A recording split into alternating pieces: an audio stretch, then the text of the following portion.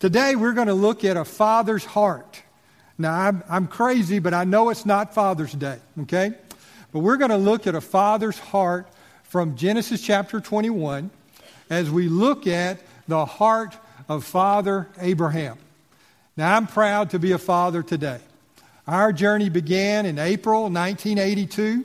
I'll never forget, I was standing outside the door there, the offices at St. Vincent's Hospital, or St. Vincent's Complex there. Teresa had gone in for a doctor's appointment, and when she came out, I could tell by the tears and by the glow that she had good news. We were going to be parents. She was expecting our first child, and we hugged there in the parking lot at St. Vincent's Hospital, and we cried tears of joy. About 18 months later, we were crying again. This time it was not tears of joy, it was just tears. In the meantime, January the 1st, 1983, halftime of the Rose Bowl. Ladies, if you want to be nice to your husband, wait till halftime to have a baby. Halftime of the Rose Bowl, KJ was born. And then 9 months later, we found out that Katie was coming. So we got to be parents kind of 18 months apart, and it was wonderful. But I share that because I want you to know of the blessing and the struggle of parenthood. And if you're a parent today, you know exactly what I'm talking about. I mean, there's nothing better, there's nothing more blessed than being a parent. And there's probably nothing that breaks your heart more and can cause more stress or distress in your heart than to be a parent. So that's where we are this morning in Genesis chapter 21. Abraham and Sarah begin their adventure of parenting in chapter 21. Let me give you a quick timeline just to kind of bring everything into focus. When Abraham was 75 years old, God spoke to him. He was living in a foreign country, the Ur of the Chaldeans, and he left there. God said, I'm going to make you, Abraham, a great nation. At 75 years old, he was married but had no children, and so he left Ur. He went to the Promised Land. 10 years later, at age 85, Sarah comes in one day and says, you're going to be the father of a great nation? You better get going, buddy. So she offers up to Abraham, her servant, her maid, Hagar. And so at age 86, Abraham becomes a father, but not by Sarah. Sarah is still barren, but Hagar, the maidservant, has a boy named Ishmael at age 86. 13 years later, Abraham's 99. 3 men come to visit Abraham, and they tell him that within the year, you will have a son, and Sarah will be the mother of this child. This child is to be the promised child. Ishmael, Abraham in chapter 17 begs for Ishmael. What about Ishmael? And God says, no. He is not the promised child. But you will have a child. 1 year from now, you will have a child by your wife Sarah, and he will be the promised child. So here we are. This is the good part. Chapter 21, verse 1. Then the Lord took note of Sarah, as he had said, and the Lord did for Sarah as he had promised. So Sarah conceived and bore a son to Abraham in his old age at the appointed time of which God had spoken to him. Abraham called the name of his son who was born to him, whom Sarah bore to him, Isaac. Then Abraham circumcised his son Isaac when he was 8 days old, as God had commanded him. Now Abraham was 100 years old when his son Isaac was born to him. Sarah said, God has made laughter for me. Everyone who hears will laugh with me. And she said, who would have said to Abraham that Sarah would nurse children? Yet I have borne him a son in his old age. The child grew and was weaned, and Abraham made a great feast on the day that Isaac was weaned. Father, thank you for your word this morning. God, we thank you that your promises are true. We thank you, Father, that you are the God of the miraculous. We thank you, God, that your power is demonstrated in unusual ways. But God, we thank you most of all for your faithfulness to your people. God, we pray this morning that you would open our eyes, open our hearts, that we may see wonderful things from your word. For we pray in Jesus' name. Amen. In this passage, I hope that you can see the theme of joy. Joy. There's a lot of laughter in these first 8 verses. There's a lot of laughter going on here in this passage. Isaac, his name means laughter. And he is the one who is the promised son. He is the one that God had told Abraham 25 years earlier that you're going to have a son. You're going to be the father of a great nation. Now we know 10 years later, they became a little anxious. And so Abraham had a son, but it wasn't by Sarah. It was by Hagar. And his name was Ishmael. And so Abraham now has 2 sons. 2 sons. Pastor Colby read for us from Galatians 4:23. And this is kind of going to be our theme this morning, okay? But the son of the bondwoman, Ishmael, the one born to Abraham at age 86, was born according to the flesh. And of the free woman, Isaac, was born through the promise. 2 sons, one from the flesh, one from the promise. One from the flesh, one from the Spirit. Okay? So that's kind of the theme of our study. Now, Paul interprets this for us in Galatians chapter 4. And I want us to understand that because this chapter, hear me now, this chapter is one of the most important chapters in all of Scripture. It lays the foundation of the nature of God, the promises of God, the work of God, the people of God. So this is a foundational chapter for us from Genesis chapter 21. And we know that Paul interprets it for us in Galatians 4. So I want us to do 2 things this morning. And I hope you got your Bible. I want us to see what the text says, what the story says, because it's filled with wonderful truth as we unpack that this morning. But also I want us to see with our spiritual eyes the greater meaning of Genesis chapter 1 as interpreted through the New Testament. Okay? So we want to look back from a New Testament perspective and see the wonder of chapter 21. But let's begin, first of all, with the blessing of God's fulfilled promise. As I said, this is a joyous time. Isaac, his name means laughter. Now, where did he get that name from? You remember? Whenever Abraham heard that he was going to be a father, he laughed, kind of shocked. He laughed. When Sarah heard that she was going to be a mom, she laughed in unbelief. Remember that? Now, there's laughter, but it's not a laugh of shock. It's not a laugh of unbelief. It's a laugh of joy.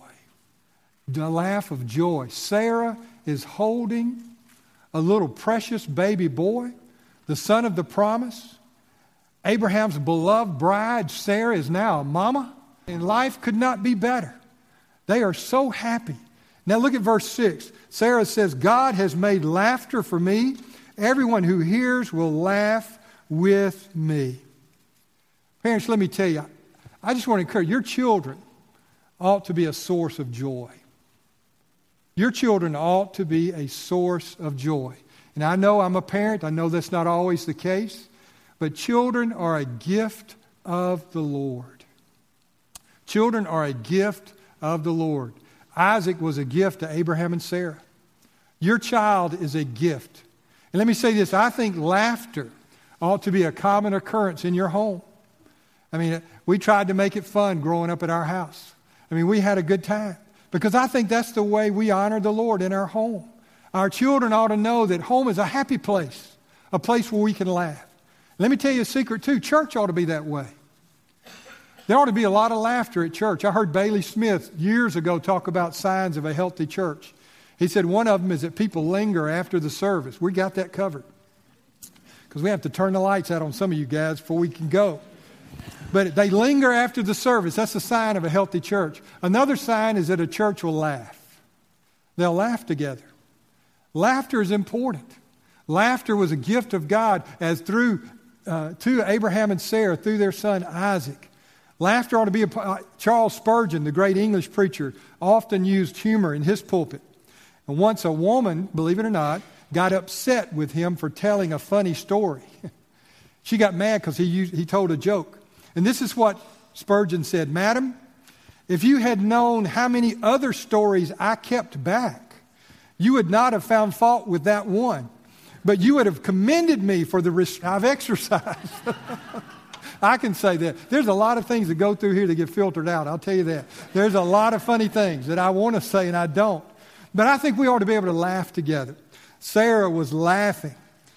Sarah laughed, and Abraham beamed with joy, with pride and joy.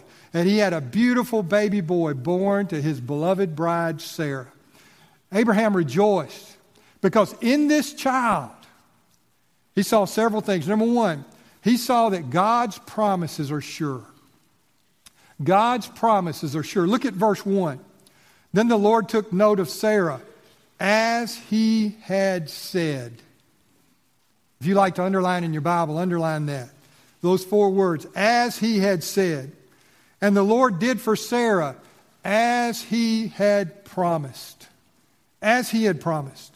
Verse 2, so Sarah conceived and bore a son to Abraham in his old age at the appointed time, of which God had spoken to him. Now, church, it's been 25 years. 25 years. Abraham got anxious at age 86. He and Sarah plotted together to kind of speed up God's plan. But God spoke to him 25 years ago. Now he sees in his wife's arms the fulfillment of God's word. I want to remind you this morning that God's promises are sure. God's promises are sure. Abraham had not waited in perfect obedience. We know that. We see sin in his life. We saw the instance with Hagar. We see in Genesis chapter 20 his situation there with the Philistine king Abimelech. We know that Abraham was not perfect. The promise of a son was not fulfilled because Abraham was perfect in his obedience. He wasn't.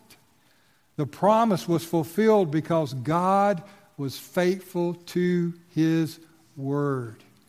God is faithful to his word. Say that with me. God is faithful to his word. As he had said, as he had spoken, as he had promised. We can't miss that in verses 1 and 2. God is faithful to his promises. I want you to know, church, that most of our struggles come when we begin to doubt God's word. Remember, we talked about that last week in Genesis 20. Abraham had this great fear. It was a fear for his own safety. He was afraid that God could not take care of him. Do you know that every fear in our life is when we begin to doubt God's protective power in our life? We begin to doubt God's protection, and we become afraid. There are some folks here today.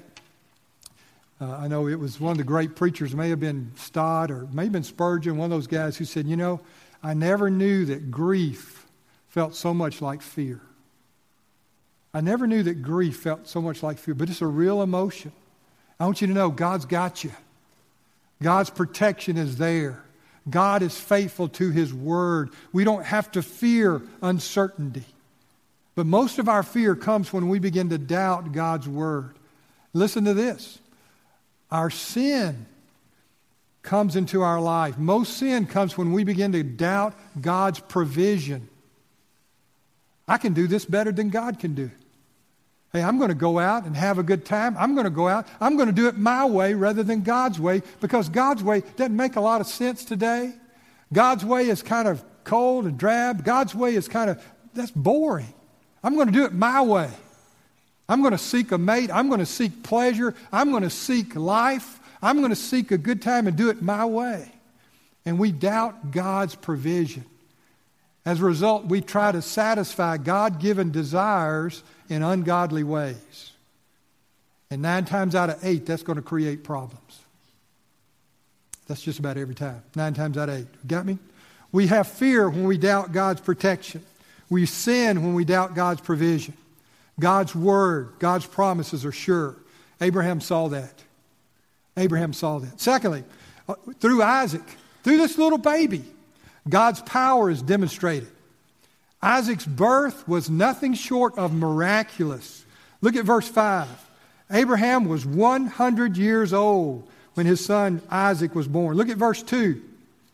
Abraham bore a son in his old age. Look at verse 7. Yet I have borne him a son in his old age. Don't you like to be reminded how old you are? All the time. Big Daddy, you're getting old. That's what I hear from my grandkids all the time. You're old. You're old. Makes you feel good. Well, Abraham couldn't get around this age thing right here. 3 times in 7 verses, God says, you're old. Why?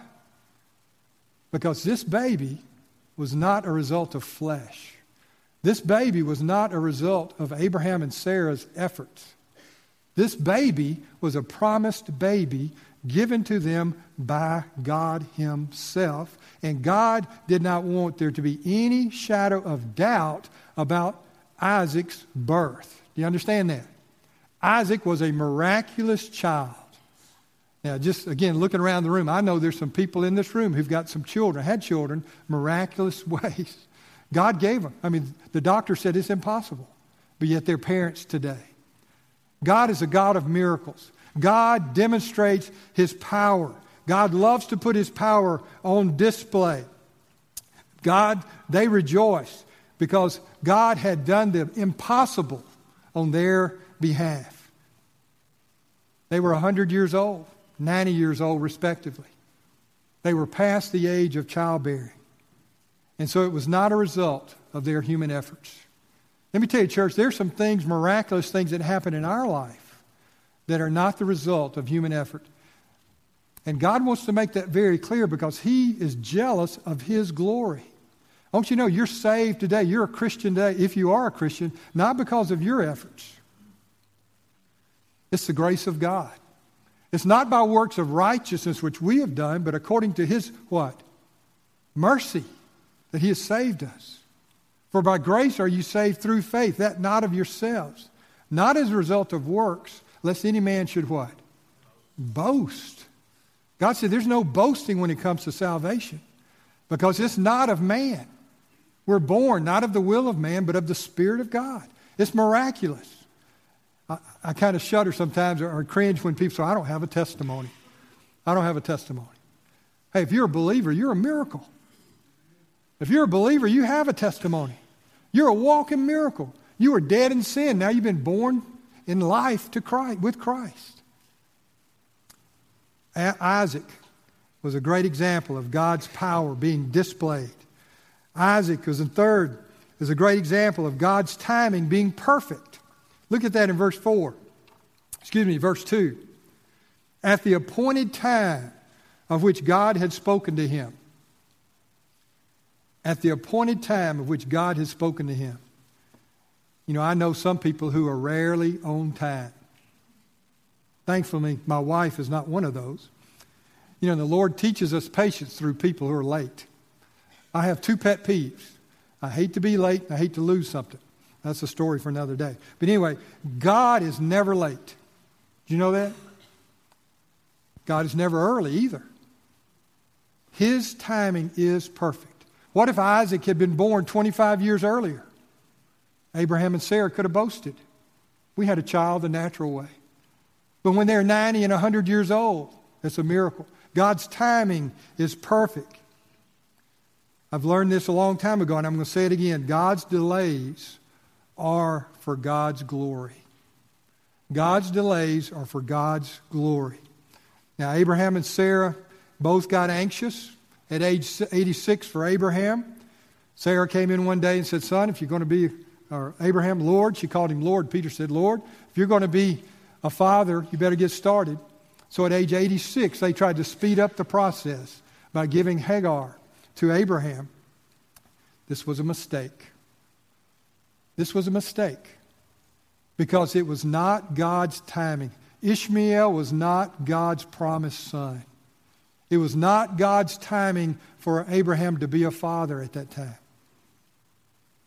And we'll see the consequences of that in just a minute. Have you ever gotten anxious and tried to get ahead of God's timing in your own life?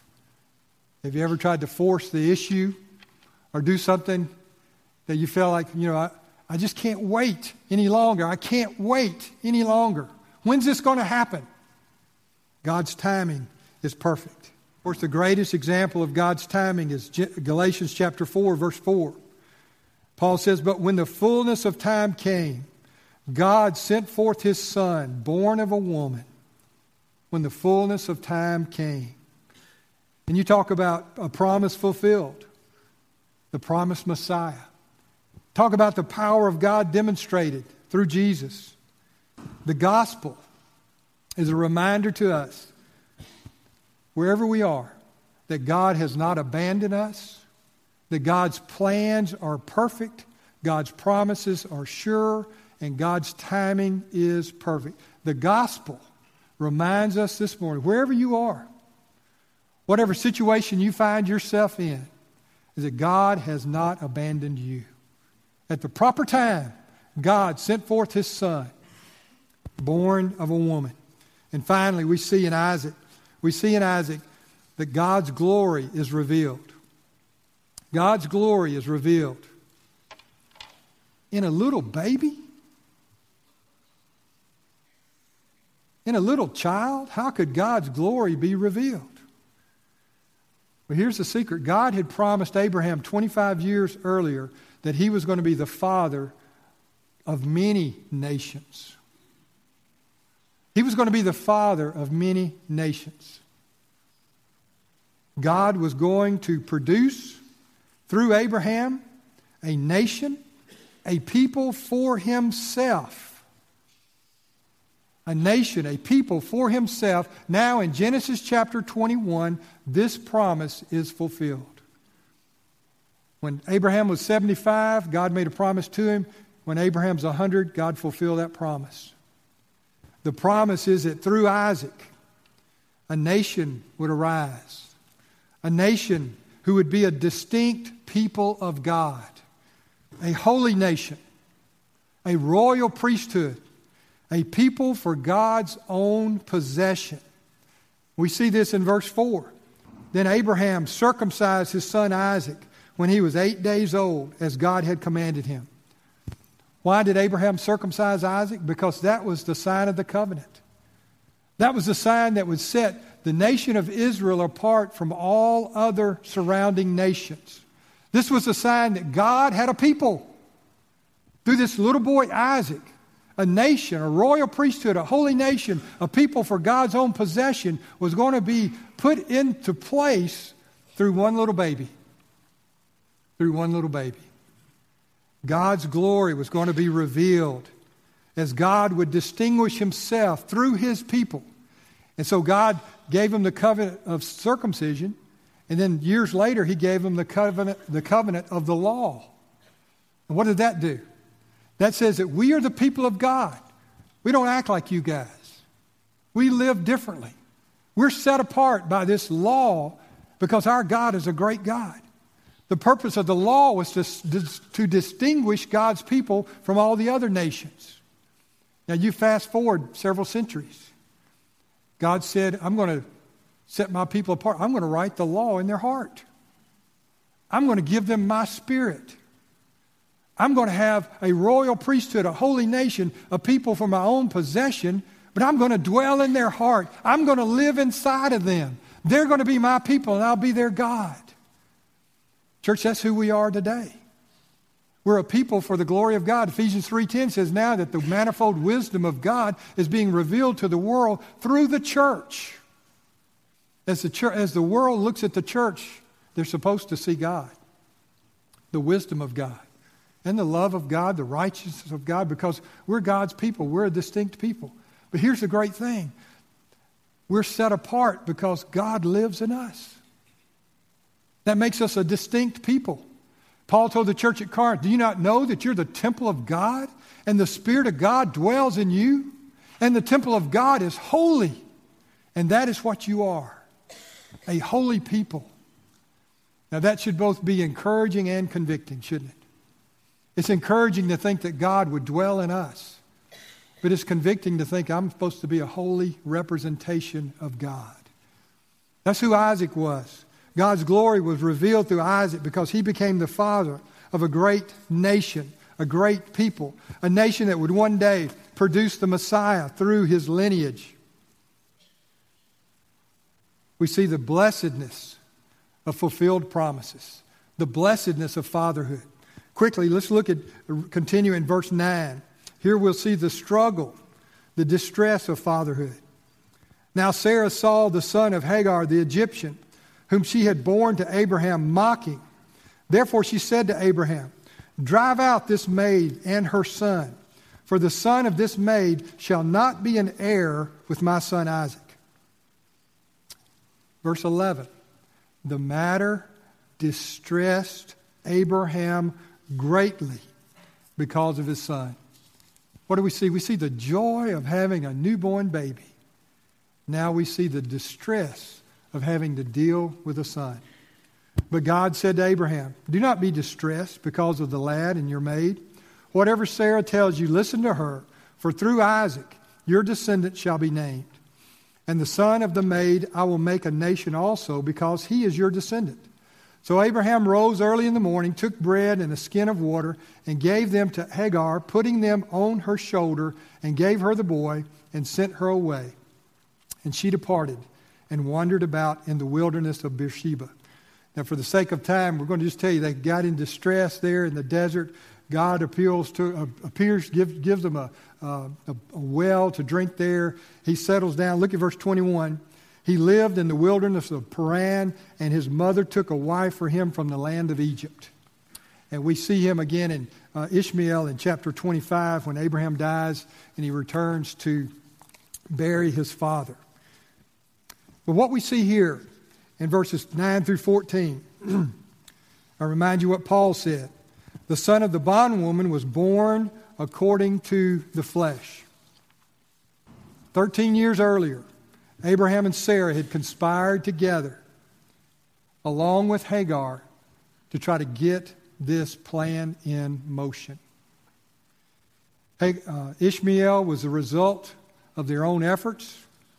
He's reborn in the flesh, as Paul says. This decision from 13 years earlier had tremendous impact. It had tremendous impact not only on Abraham and Sarah and Hagar, but it had an impact on a lot of people for many years to come.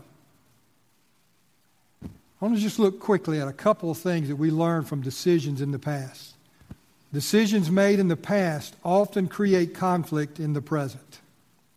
What's going on? Ishmael began to mock little Isaac. There was conflict in the home.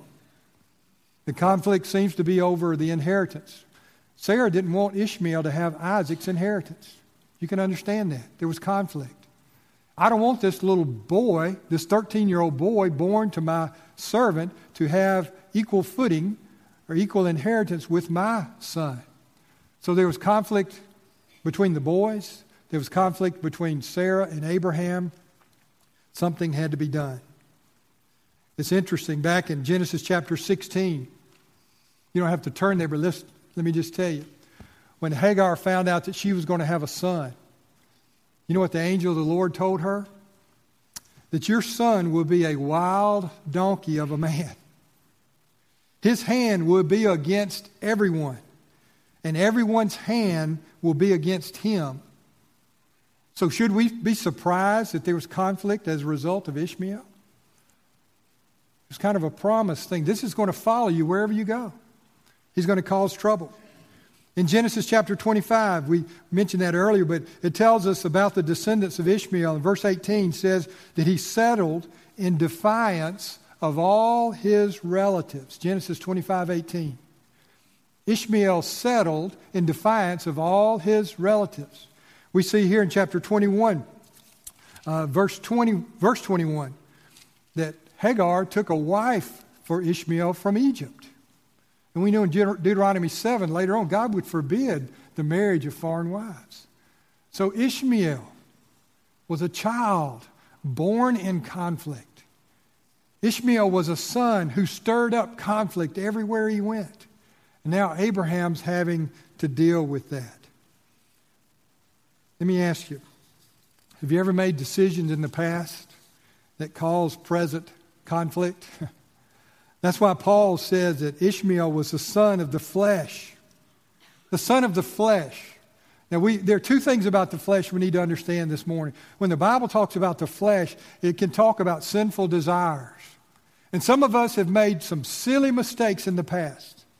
In the flesh, we have done things that continue to impact our life, continue to create conflict in our life. We're still paying the consequences for mistakes Abraham was that he made 13 years ago.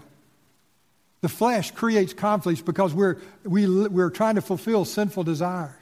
But also the Bible says in terms of the flesh, that the flesh can be a means of self-righteousness, where we're trying to justify ourselves in our own efforts, through our own good works. We can suit up and show up with the best of them. And we put on this air, we got it all together. And we're self-righteous and we're proud. That is the flesh. Galatians is all about that. The Judaizers who said you have to believe in Christ plus keep the law. And that's legalism. And so when Paul talks about the flesh, we're talking about sinful pleasures, yes, but we're also talking about self-righteousness. That's the attitude Paul talked about in Galatians 4:31. So then, brethren, we are not children of a bondwoman, but of the free woman. It was for freedom that Christ set us free. Free from what? Legalism. Therefore, keep standing firm and do not be subject again to a yoke of slavery. For you are called to freedom, brethren. Only do not use your freedom as an opportunity for the flesh. Yes, we're not to be legalistic, but we're not to use our freedom in Christ as an opportunity for the flesh to sin and just say, well, God's going to forgive me anyway. So you see the conflict here? There's a constant conflict between the flesh and the spirit. Between the flesh and the spirit. That's a battle. That's a conflict that happens in the heart of every believer. I heard the story of a man who said he had two dogs he used to fight. A big old red mangy dog and a big old black mangy dog. And he said, the neighbor came by one day and said, those dogs fight all the time. Which one wins? He said, which one? The one I feed the most always wins. The one I feed the most always wins. And the same thing is true with the battle with the flesh and the spirit. There's conflict as a result, and the one you feed the most always wins. Some of us are having conflict today because we've been walking in the flesh, dealing with the past. Making past mistakes can present conflict for the future, for the present. Number two, dealing with the past is often painful and costly. This greatly distressed Abraham. I want you to see that, verse 11. The matter distressed Abraham greatly because of his son. Why? Because Abraham loved Ishmael. He'd been his only son for 13 years. Now he had to let him go. Don't you know, Ishmael had a right to grow up in Abraham's home. But Sarah was bothered. She was jealous for her son Isaac. Should that be enough to kick a young woman and her son to the curb? God said, yeah. Yes, Abraham, listen to your wife. See, Ishmael was not the promised child. He was not the one that God would use to start the nation of Israel. You know, when I read this, probably like many of you, I said, that's not fair. It almost seems unfair from our perspective that a young mother and a 13-year-old would be kicked out of the house. But church, God is sovereign. That was not his plan. And it also seems almost, hard and callous to think that Abraham's problem was a child. That Abraham's problem was a 13-year-old child. But we make decisions in life, don't we? And Abraham had a child.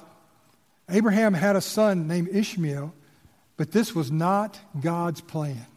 But I want you to see the grace of God through this. What did God say? I'm going to bless your child. He's going to become a great nation. I'm going to be with your son, but he's not the chosen one. We see God's grace in spite of our sin. But Abraham had to let this son go. He had to let this son go. Someone had said before Abraham could offer Isaac on the altar, he had to sacrifice Ishmael. And as Isaac was being weaned from his mother's milk, here we see in chapter 21, Abraham was being weaned from his oldest son. For many of us, it's really hard to let things go from our past.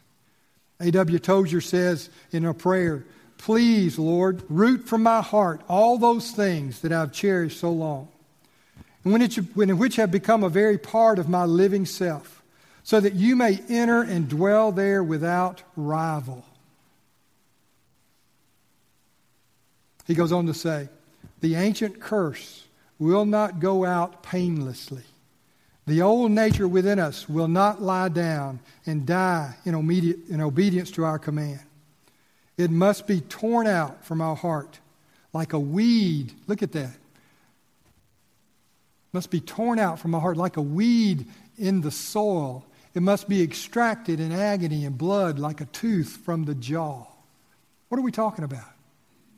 Old habits, old relationships, things that we want to cherish from the past that continue to pull us down spiritually.